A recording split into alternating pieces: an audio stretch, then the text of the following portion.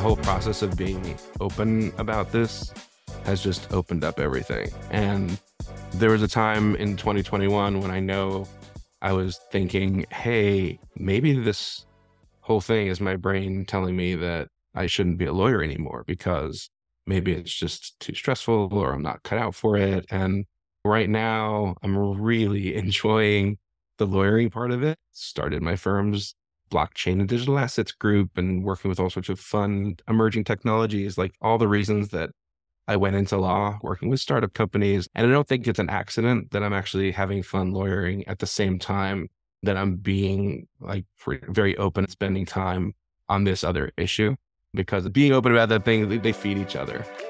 3, 2, 1. Welcome to Lawyers Who Lead, a podcast that challenges the notion that the law lags behind. I'm your host, Sigal Barnes. Each week, I invite a lawyer who's making powerful changes through extraordinary leadership. In each episode, we'll travel through another lawyer's life, identify what they do best, and then devise how to apply these concepts to your own world. So let's get to it. Welcome to Lawyers Who Lead. I'm your host, Sigal Barnes. Our guest today is a partner at Wiggin & Dana and the founder of Lawyering While Human, an organization whose focus is to promote support for lawyers and law students through their mental health and wellness services.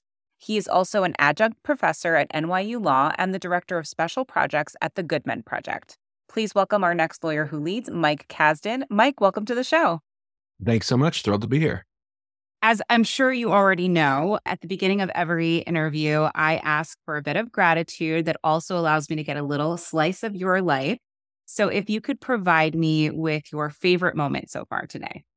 Yeah, I think I was thinking about this morning as it was happening because I knew we were speaking later today. But over the weekend in my little town called Maplewood, New Jersey, we had this music festival called Maple Woodstock, and I heard this great band. And so my best part of my day so far was just blasting the new music that I learned of over the weekend while on my way to workout. I'm not going to lie and say it was the workout, but that little piece of time was pretty awesome. There's nothing like rocking out in your car, especially in the summer, right? I love that so much. Awesome. I am very excited to get into it. So let's begin. If you can briefly explain to me your lawyer origin story. How did it all start for you? So I do come from a family of lawyers. We didn't all start out that way. My mom started out as a teacher. My dad started as a physicist, but they both became lawyers. And I've always been interested in technology. And I had an opportunity to actually be a paralegal at the firm my dad worked for when he made that mid-career switch to law. And that kind of got me interested in intellectual property law. I studied electrical engineering, but always thought that it would be fun to be in technology law. And yeah, that's what I did. I took a couple of years off, did some technology consulting, and then I went to law school and then got the best law firm job that I could, and away we went. Did you go back to your father's firm or did you go somewhere else? No, I actually didn't. I wanted to do my own thing. So when I graduated, I actually clerked for a judge in Delaware because they had a lot of patent litigations, and I thought that would be fun. And then I worked for not my dad's firm. He was at a boutique, although eventually we did practice together. But my first job was at Kirkland & Ellis. I went off my own sort of big law experience, and I would call and talk to my dad about it. And eventually I did make a move a number of years later to work at the boutique firm that he worked at, and we worked there together. What was it like to work with your dad? I actually really like it. I think we complement each other really well. He's really technically smart.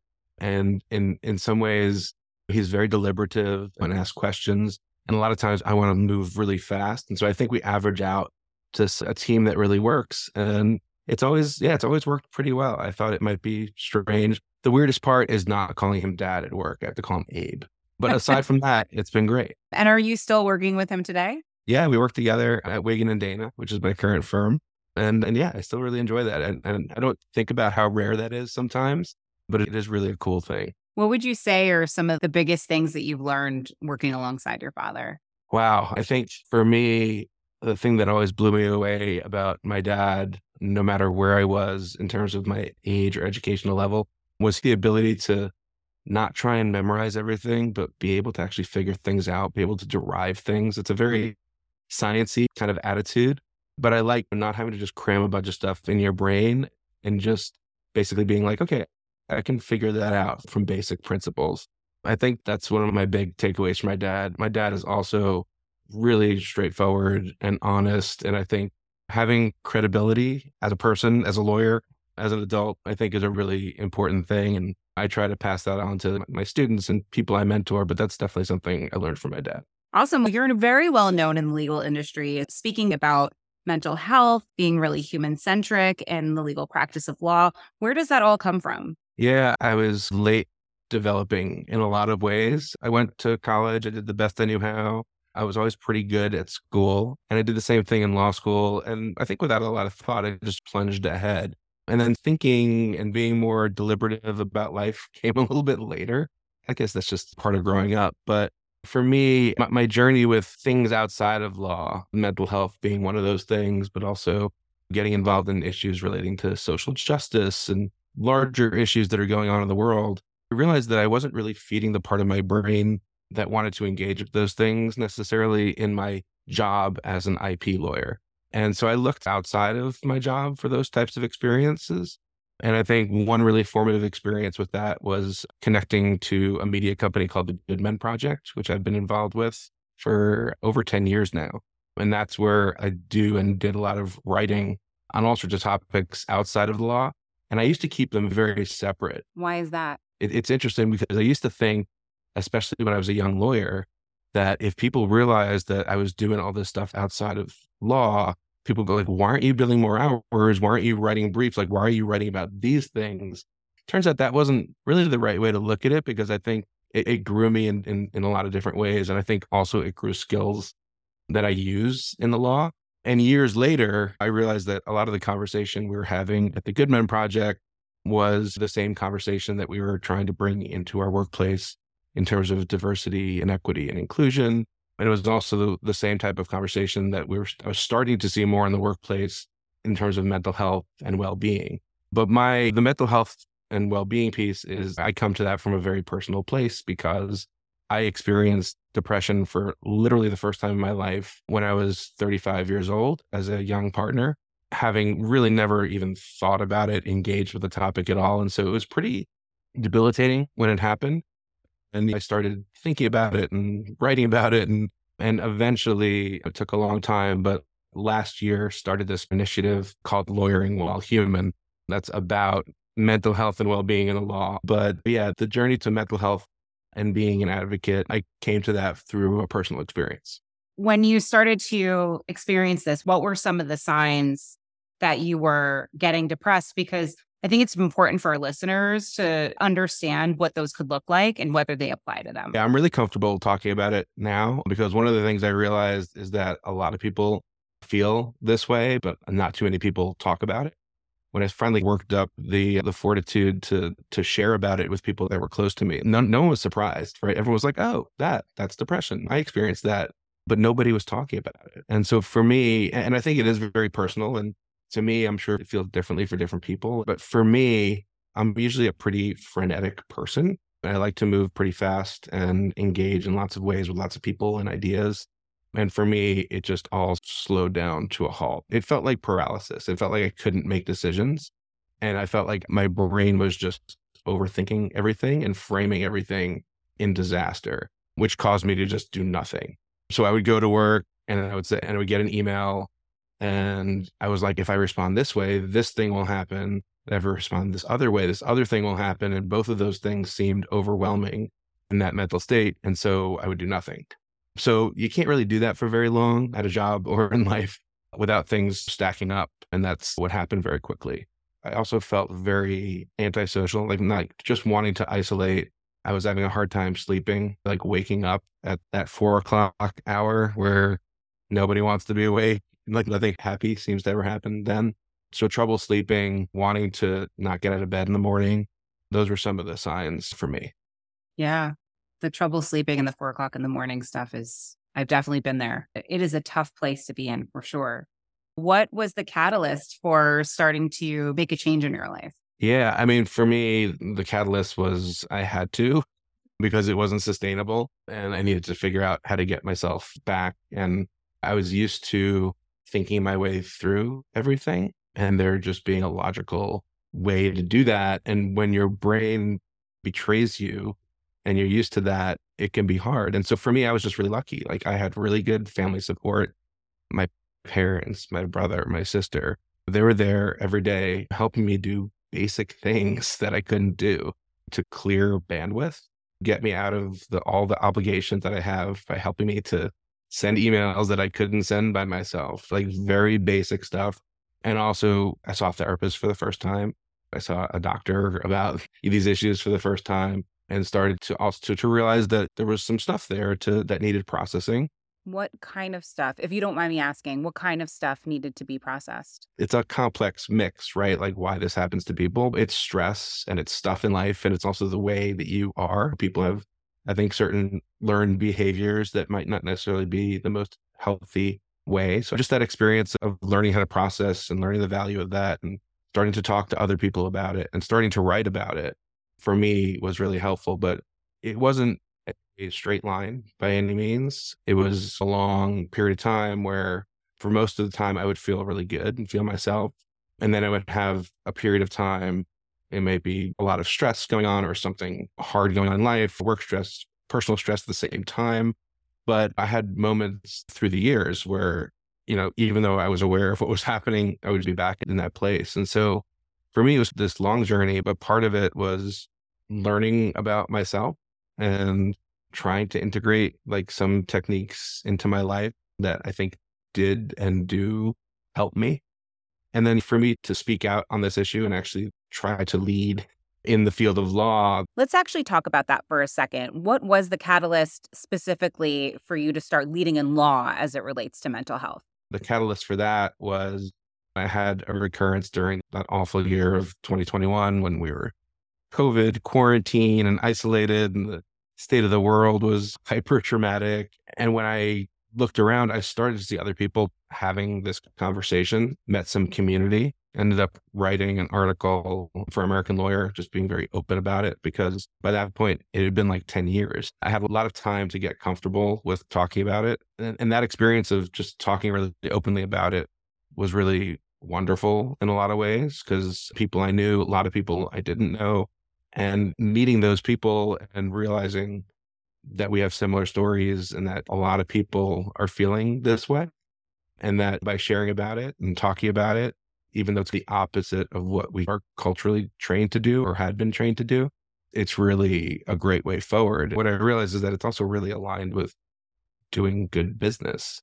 Say more about that. In the end, all of our organizations, whether it's a law firm or a corporation, but we're our people. And I've spent a lot of time working in a field that focuses on innovation and service. In the end, we're selling our brains. And if we're not taking care of our brains, then, that's bad business. So with all of this experience that you've had, all of this work that you've done, what are some things from a preventative point of view? If you could give yourself some advice, let's say 20 years ago, what's some advice that you would give to prevent or mitigate some of the things that you went through? Yeah, that's a great question. And I think when I give that advice, I do it realizing that it took me such a long period of time. And in some ways, it's so much easier for me to speak out now than for a young person entering the field, trying to fit in, trying to do the job. But with that said, I think that in terms of advice and preventative care, I always think about it on at least two levels. So certainly there are individual techniques, like things that I learned. What do you do? What's your daily practice that's helpful?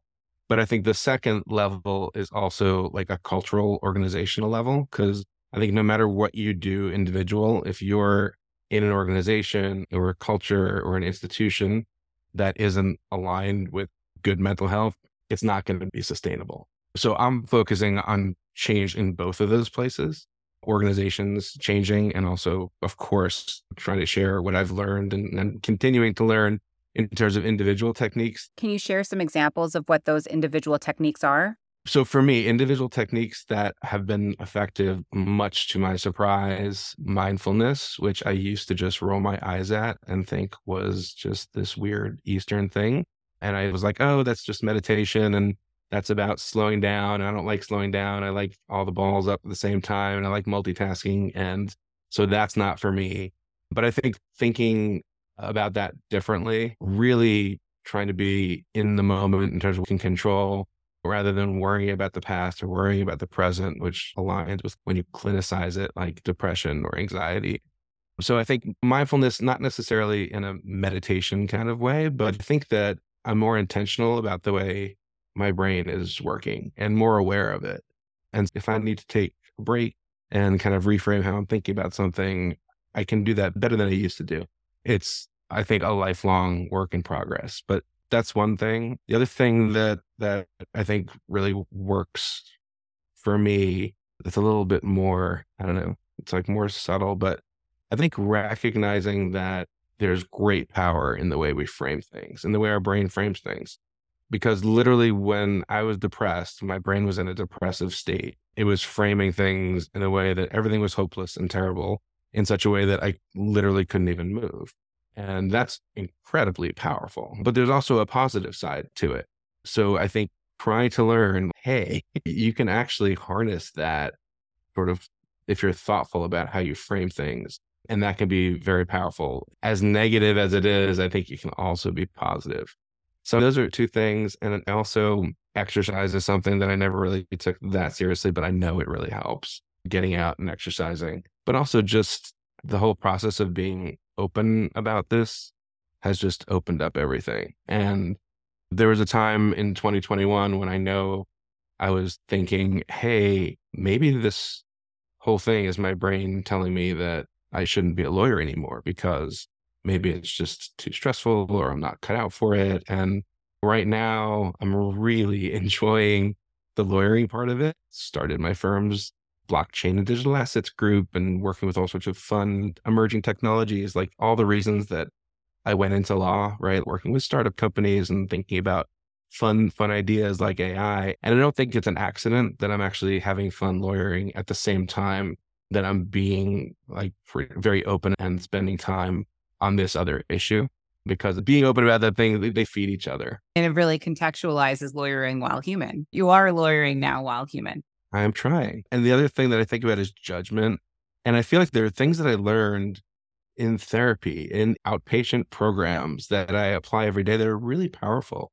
Like I had group therapy for the first time in 2021, and just the recognition of how judgmental we are and that we are our own worst judge with ourselves. And the reason that group therapy, I think, can be so powerful is because you find yourself saying things to other people when they're going through a tough time or something happened that I think if it were yourself, you would be giving yourself a hard time. So I think trying to be more aware of the judging nature of ourselves and trying to like take it easy on ourselves and keep things in perspective is another thing that's really worked for me. One of the tactics that I try to use is I try to refrain my thinking and say to myself, you're doing the best you can, and be proud that you're doing the best that you can.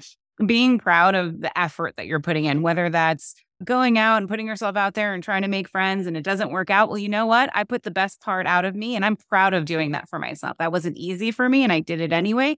Wasn't the result I was looking for, but that doesn't matter because I am proud of the thing that I did in that moment. And it's powerful. It's not easy, but it's pretty powerful. And also talk to ourselves as if we had that inner child, a 5-year-old Mike or 5-year-old Sigal that was sitting there and you're treating yourself like a child and being like, you did great. You did awesome. It can be powerful. It's actually surprising to me how powerful some of that stuff is. And it's also interesting because there was definitely a time in my life, probably not too long ago, where if I heard something like that or tried to say to myself, you did your best and that is enough, there's a part of me that would be like, come on, like it's not enough. You have to win. And look, I know there's lots of positivism out there and sometimes it doesn't quite fit. Sometimes it's too much, but I think there really is something saying, look, this is what I can control for today. And this is where I'm at. And it is good enough.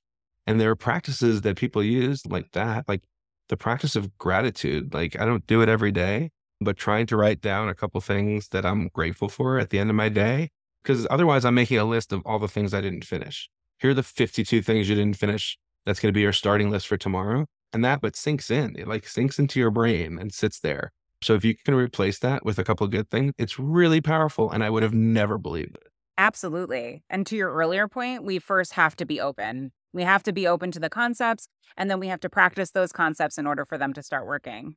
This is great. So now we're going to be moving into our rapid fire round. So let's get into our first question. What does leadership in law mean to you? I think when I think of leadership in law, I think of authenticity. I think of being a great mentor and being human centric, which seems like it should be simple because we're humans, but there's not enough of it out there.